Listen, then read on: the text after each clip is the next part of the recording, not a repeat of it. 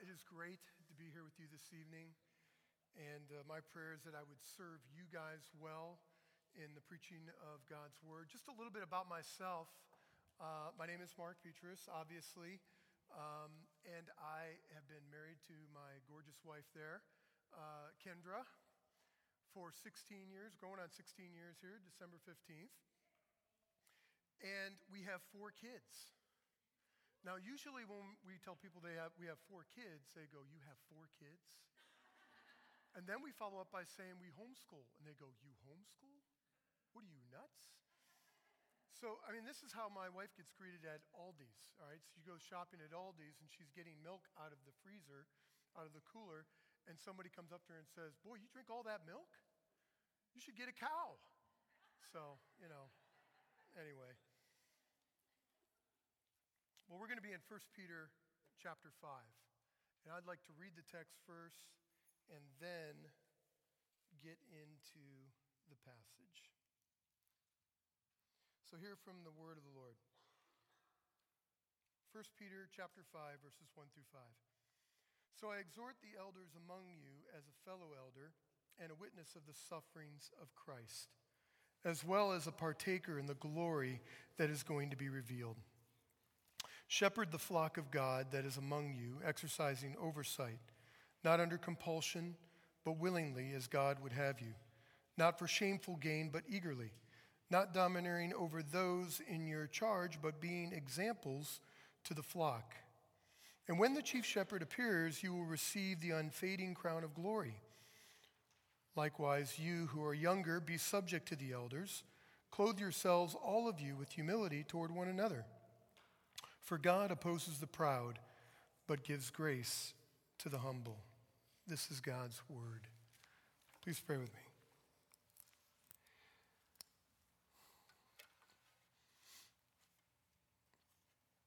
Lord, I just thank you, God, for the privilege to preach your word. I pray that you would help me to be clear, concise, and that your Spirit would be mightily at work in my heart and those here. In Christ's name I pray. Amen. Well, I don't know how many of you have been here. I guess it's been 3 months, right? 3 months. Three months of listening to Ronnie preach and teach through 1 Peter. 1 Peter is probably one of my favorite books of the Bible. One of the things I didn't share with you is that I have just about 8 years of ministry experience, pastoral ministry experience in church planting. And so I know what it's like to plant a church. I also know that it is very difficult work, and it's a work of the Spirit. It really is, not a work of the flesh, of man. And at the beginning of this year, our church closed, January 31st. We were there in Oberlin, that we still live in Oberlin, and we were there for about 3.5 years before the church closed. So all of a sudden, we found ourselves without a job, without community, without friends, in some sense, and without a career. If you would have told me that I would, had a church closed and I wouldn't be pastoring anymore, I would have told you were nuts. Well, Ronnie was my ministry coach, and so was Jeff, the elders at Substance Church. They said, "Hey, come on down and heal up." And so that's what we've been doing. We've been healing up. God's provided a job in just the right timing. I went from church planting to the growing industry. So, God has a sense of humor, doesn't he? So anyway, as you have been looking at 1 Peter, studying it on your own, as well as hearing the preaching of the word, we've seen throughout this book, as Peter's writing to the church, the exiles, they're under heavy persecution. They are in it. They are in the fire. And Peter just doesn't bang them over the head and say, "Do better," right? He gives them the gospel. He reminds them of who their identity is in. And that's what we've seen throughout the book. He reminds us the church, of who our identity is in, how we can and should respond to suffering in our lives, and continually reminds us of the hope that we have in Christ, that God will and does give grace to his people, that God is near to the brokenhearted and he saves the crushed in spirit. So as I was praying through this passage and studying it, the main point really jumped out at me in verse 5, that God opposes the proud but gives grace to the humble. Now, if you're honest like me, I don't like the first part of that verse. God opposes the proud. But I love the second part of the verse. God gives grace to the humble. Part of the reason why is just what I shared with you earlier. I've experienced it. Not only experienced it through the cross of Christ, but experienced it in my own life of how he's provided and he's heard our prayers and he's answered them. So he does the same thing with the elders. As we look at this passage, he's going to do the same thing with the elders, the leaders, the shepherds, the caregivers of the primary caregivers of the church, and he reminds them of their true identity, their need for gracious and humble attitudes, and their reward in Jesus. So if you're taking notes or if you're following along on an iPad or whatever, here are the 3 points that I'm going to hit on. Christ shapes our identity. Christ sanctifies our heart attitudes.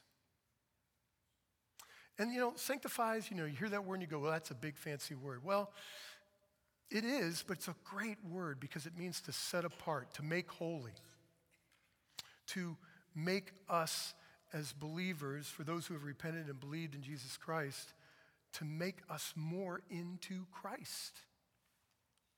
And then the last point is he secures our reward. So this church was under heavy fire. So if the church was under heavy fire, you can better believe that the leaders of the church were under heavy fire.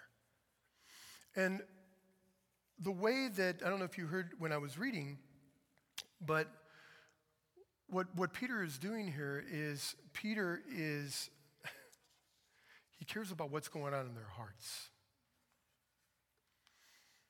Because that's where the battle is. And in some ways, this title of this message could be Elders, Shepherds, Pastors are people too. I think it was Tim Keller that said, our hearts are idol factories. And with that said, they were tempted to go either power hungry or they were tempted to lead under compulsion. In some ways, if you look at the logic of this text, leading under compulsion ends up where they want to have selfish gain and then power mongers. And maybe some of you came out of churches where pastors were like that, where they cared about that. And Peter's reminding them, not so among the shepherds of God. So looking at our first point, Christ shapes our identity. Look with me there in verse 1.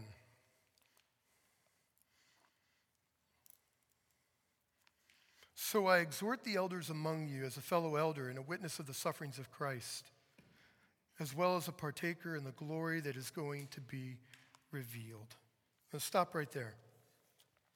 That word so there could also be translated therefore or now or in light of this. And so what is Peter talking about? Well, if you look back in verse 19, he's referring back to this. Therefore, let those who suffer according to God's will entrust their souls to a faithful Creator while doing good. Last week, Ronnie talked about the judgment and really it's more the discipline of God on the church and how it starts with the church and then moves towards the world. It starts with the elders of the church. The elders are going to be judged. That's why in James chapter 3, teachers will be judged more harshly because they're being accountable to preaching God's word. So, suffering, God's discipline, was expected not just for the church, but the leaders of it. And I thought about that. I said, you know what? And I've been there. True character is revealed when under pressure. So Peter goes on to say, look with me there, as, we've already read it. Notice what Peter didn't say. Peter didn't say, he didn't go off on a soapbox and say, I'm the Apostle Peter. He didn't say, I'm the fiery preacher. He didn't say, I'm the one who's performed miracles in Jesus' name, and now I count it worthy to be blessed to suffer for Jesus' name. He didn't say any of that. He didn't like lay out his moral resume there. What he ended up doing was reminding them of who their identity is in. And he identifies with them in their suffering. Do you see that? He describes who he is, a fellow elder. That's the present. Then he goes on to say, I'm a witness of the sufferings of Christ. That's the past. Now, if you know Peter, you know he didn't really have that great of a witness of the sufferings of Christ, especially when you look at the Gospels. And we're going to get into that just a little bit here. And then he says, as well as a partaker in the glory that is going to be revealed, future. So what is Peter doing here? He's exhorting his fellow elders and at the same time confessing his need for the gospel. So Peter understands that without Jesus, he would have no hope. I mean, think about it. Without Jesus, Peter would never have become an elder. Without Jesus, he would have never identified himself with the sufferings of Christ. And without Jesus, he would not have a future glory. So let's slow down and think about Peter a little bit. For those of you that might be familiar with the Gospels, Peter is seen as, in one hand, confessing Christ, and then the next hand, he's rebuking Christ. Next, we see him walking on water. Next, we see him drowning in water. Don't you just love Peter? Next, he's claiming his loyalty to Christ, but then he's denying him. And then he's being ashamed of Christ, and at the very end of the Gospel of John, he's loving Christ. In fact, even before then, where he starts weeping after his denial, he's loving Christ, and he's repenting. Even Jesus said, Satan wants to sift you like wheat. And I've given him permission to do that. But you will come back even stronger. Boy, what great words of encouragement there. And here's the thing, get this. I mean, this is Peter talking. Why do we resonate with Peter in the Bible, right? I think he's really representing all the other disciples. They just didn't want to say it.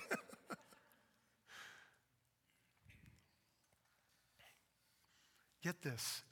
God used every bit of it. He used his weaknesses. He used his failures. He used his botched words, his botched suffering in Christ. He used all of it.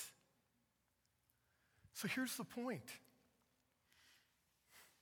Our identity is not in what we have done for Christ, but in what he has done for us and through us by his life, death, and resurrection. And that is a lifetime lesson that we will have, for the rest of our lives.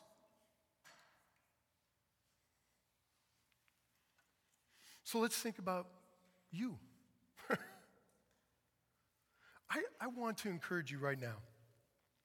You guys have been going, this campus has been going now for about 3 months. Like I said before, church planning is very hard work. When I was in church planning, I thought, okay, I'm building the church. I'm going to build the church through people. Yes, this is going to be great. I didn't see the church grow. So I looked back at myself and said, well, then I must have failed. And I want to encourage you that what I found out was that as much as I thought I was building the church, Christ was building me. He was shaping my identity.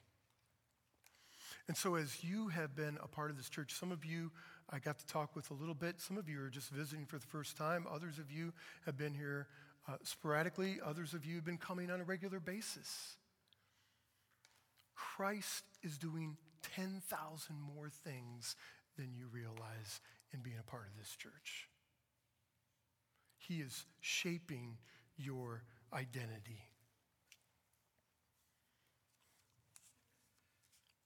Amen? I mean, it's not about how great you are. It's about how good God is, that he would even choose to do that for us. So how has Christ shaped your identity? If you look back this past year even, and you were able to see kind of a timeline of your life, and where would you say, and you'd point to and go, now that is where Jesus was refining me in the fire. That's where, when I was going through that suffering time and the words of God were just jumping off of the pages. When I was going through, my wife and I were going through the fiery time of not having a job, not having a church, not having a community, the words were literally jumping off the page. I could not get out of the book of Psalms.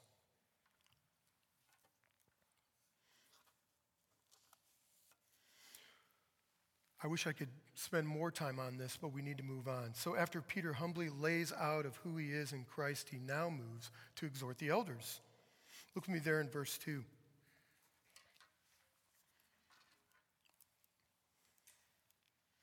In verse 2, he says, shepherd the flock of God. Shepherd, care for, that sort of thing. Shepherd the flock of God that is among you, exercising oversight, not under compulsion, but willingly, as God would have you. Not for shameful gain, but eagerly, not domineering over those in your charge, but being examples of the flock. And we'll stop right there.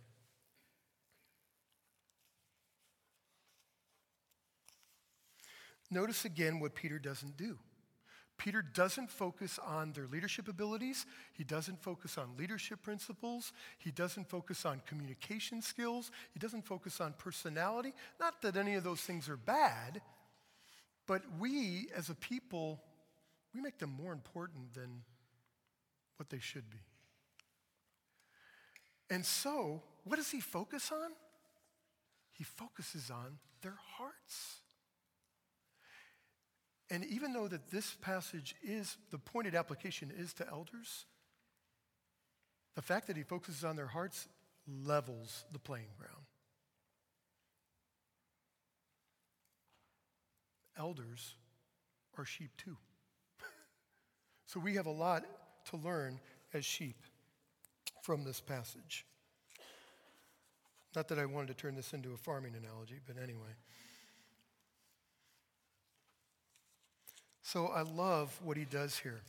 He first breaks out and says, you know what? Shepherd the flock of God, not under compulsion, but willingly. You know, the idea of compulsion is the idea of grudgingly serving. The fact that our hearts aren't into it, that we're just kind of going through the motions. And I'm not just talking about serving God in the church. I'm talking about serving God as a believer in Jesus Christ. In and out of the church. So, you don't believe me probably, right? This has huge gospel implications for our lives. Think about this. Do you wake up in the morning, Monday morning, and have a joy in your heart that you're going to go to your work like you did the first day of work? Probably not. Even my heart of thanksgiving that I had a job wore off in about 3 months. What about your role as a spouse? Do you serve your husband or wife out of a willing heart? Or are you just going through the motions? What about Christmas? I mean, come on. Christmas is the season of compulsion, where you're hearing constantly from the culture about, and this is the only time you really hear from the culture, the world is, you got to be out there doing kind things, loving things, and so on. But then after that, put on the New York face, and I'm sorry, that was a bad comment. But anyway.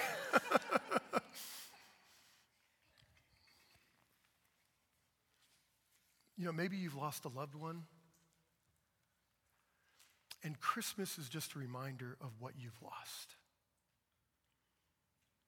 And you're tired of putting on the face that everything's okay, but deep down inside, your heart is breaking. And let me just encourage you right now that if that's you, I don't even know if that's you, but because I don't know you very well, but God does. And he's near to the brokenhearted, and he saves the crushed in spirit. You know, before I get there, so here's the point. Apart from Christ and his sanctifying work in our lives by the Spirit, we cannot live a life free from compulsion. We cannot live a life free from grudgingly serving others and serving him. And then being empowered to serve him willingly, humbly, and selflessly. Now, an area in my life, and this is confession time, an area in my life that I am serving grudgingly that the Lord's revealed to me is in parenting. My wife and I, we were in a parenting class that felt like it was forever. And we really didn't agree with this method of parenting that we were like, why are we in this class again? Well, they were friends of ours, and we were taking it. And the emphasis had to do a lot with behavior. More behavior modification of being civil at the dining room table versus greeting somebody, standing up and greeting somebody that's older than them in the room. Or discipline flow charts so that you know what's going on in the discipline. Is your child being childish or foolish? Well, I don't know if it was this parenting method that we were trying to use or if it was just our own sinful hearts. I'll just say my own sinful heart. Well, one evening we ended up turning a non-conflict situation with our kids into a conflict situation. We started to exasperate our children, and by the end of the evening, my oldest was really upset. Then my wife was really upset. And our two younger children are going, what happened? And I'm saying, what happened, God? Bring peace to our home. Forgive us. And after more tears were shed, I said, honey, we need to go back upstairs. And we need to make this right with our kids. And so we went upstairs to our two oldest, because the two younger were already sleeping. That was a grace gift. And we came into the room and told my daughter to come down off her loft bed, and we just hugged her. And we asked her to forgive us. And then my son came in the room, what are you doing? And we invited him to come in, and we just had a group hug, and we cried together. Listen, no parenting book, no parenting method out there can produce that kind of fruit. God used that situation in our lives to humble us and to see our need for him and to cry out to him. And that is why that change took place in our hearts, not because of some disciplined flow chart.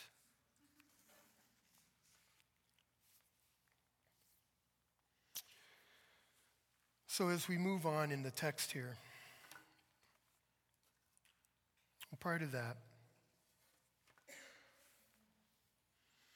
So where are you serving grudgingly? Where in your life have you just kind of gone through the motions? What is the Holy Spirit telling you where you need to change by God's grace? So moving on to the text, we see here Peter going on and saying, not for shameful gain, but eagerly, not domineering over those in your charge, but being examples to the flock.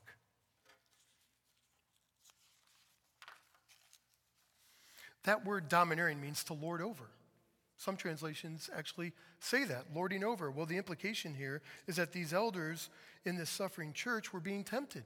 They were being tempted to take things into their own hands, which ends up happening when you're serving under compulsion. And they were tempted to lord over people rather than love them. But there's a big difference, isn't there? Lording over people turns into manipulation. Loving people leads them to the cross.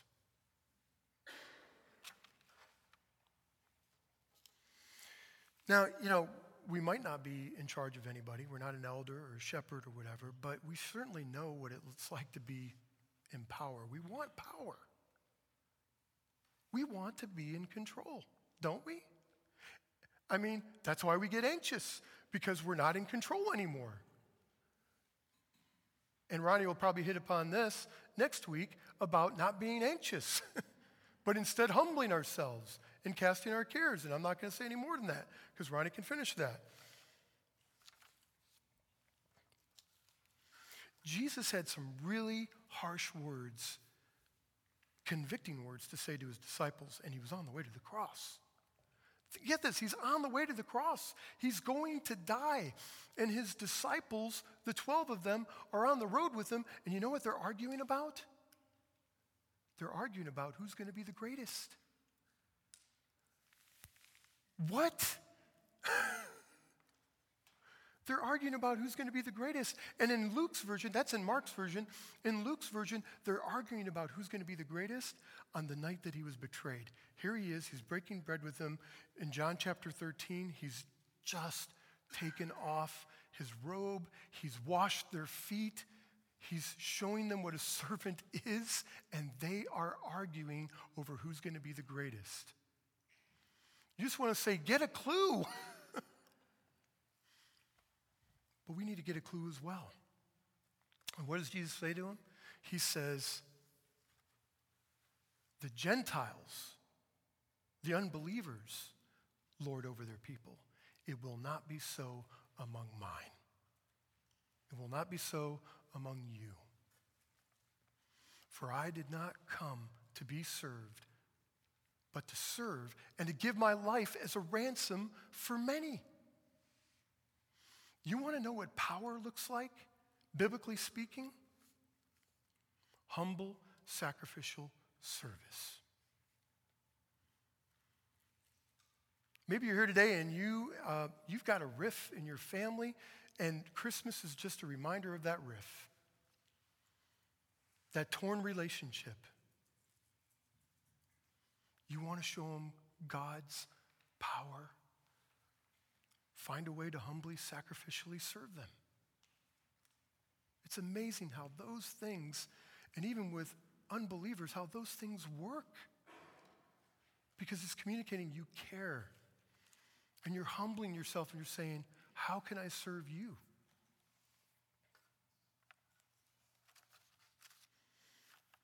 So power in God's economy is humble, sacrificial service. The last point here is Christ secures our reward. So we've seen Christ shapes our identity.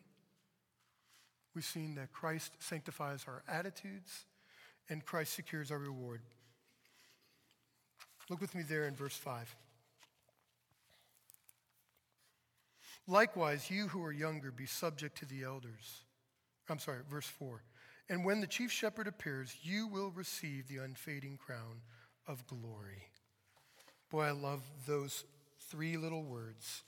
You will receive. You will receive. Not because of anything that you have done or will do, but because of what Christ has done for us on the cross.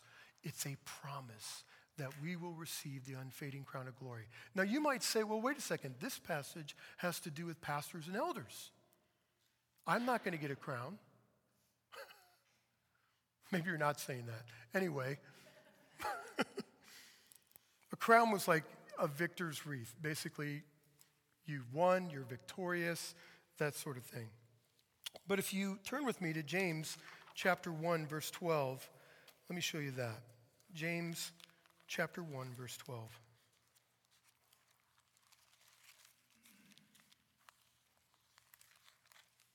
Which is just a book over, actually. Listen to what it says here. Blessed is the man who remains steadfast under trial. For when he has stood the test, he will receive the crown of life, which God has promised to those who love him. See, this is not promised to anybody. This is promised to those who love him, who cherish him, and know that they're cherished by God the Father through Christ. So think about this. You're going to receive a crown. But then later, in the book of Revelation, we see this glorious picture. We see this glorious picture of the elders, the 24 elders that are worshiping God around the throne. And what do? They bow down, that's right. And what else do? They cast their crowns before God Almighty. And they say, worthy are you, God, to be praised in honor and all glory and might to you. It's a rough paraphrase, but you get the point. If the 24 elders cast their crowns, you better believe we're going to be casting ours before the throne.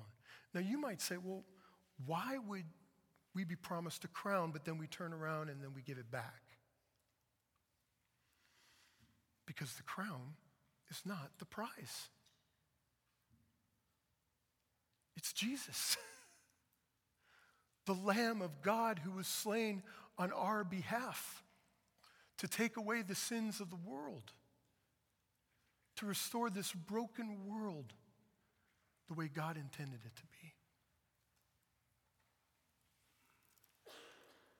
Christ secures our reward, not by what we've done, but what he has done already on the cross. So how does this work out in everyday life? Here's how.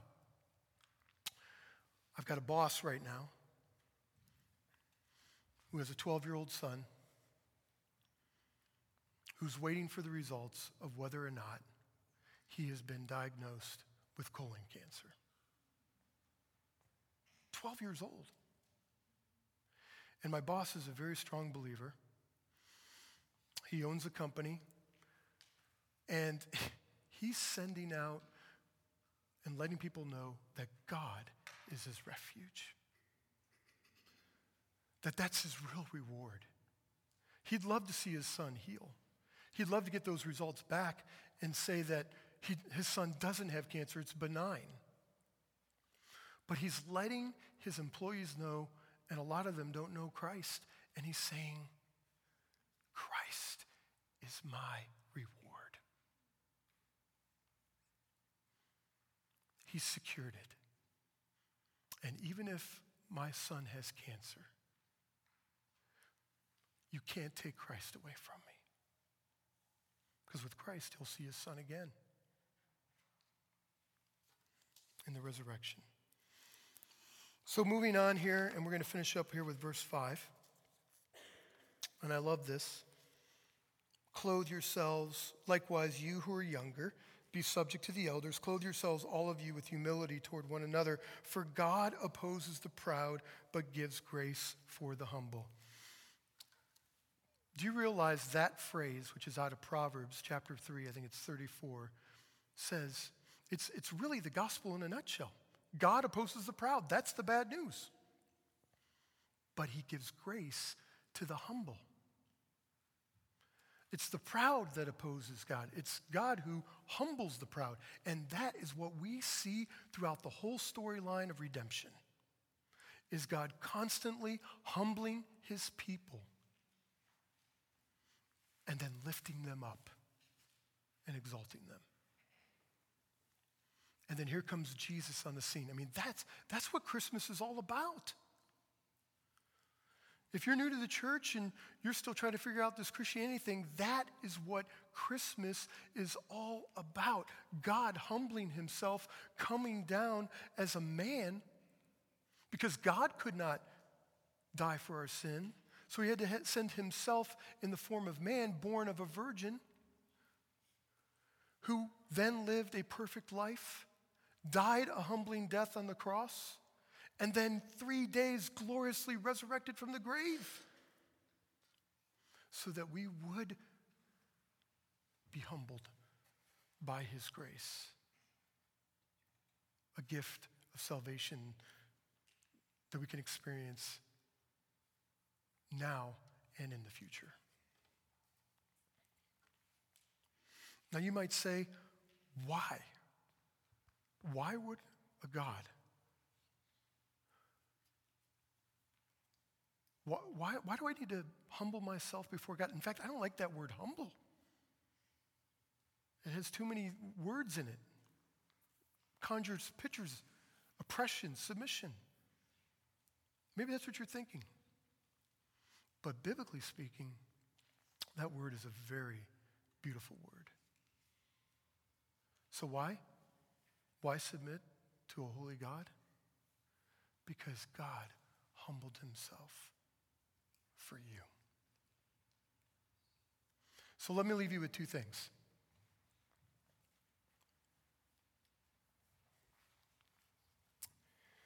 First,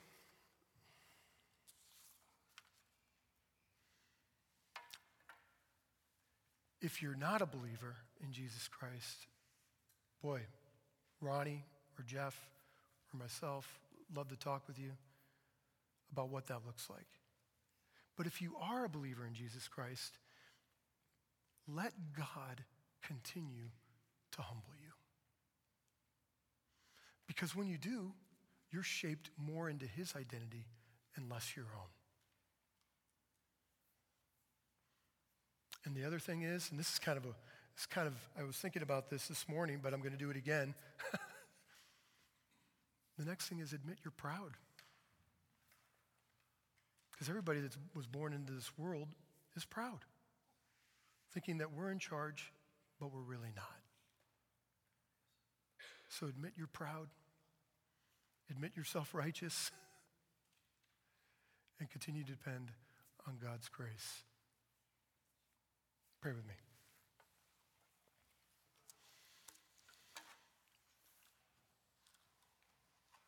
Lord, I thank you for your holy word. I thank you, Lord, for how your Spirit works in tandem with your word and how it humbles us. And I pray, Lord, that we would take your word, we would live it out humbly among a people that desperately needs you. In Christ's name I pray. Amen.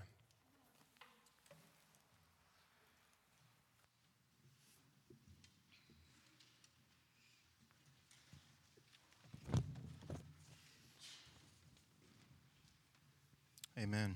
Thanks, brother.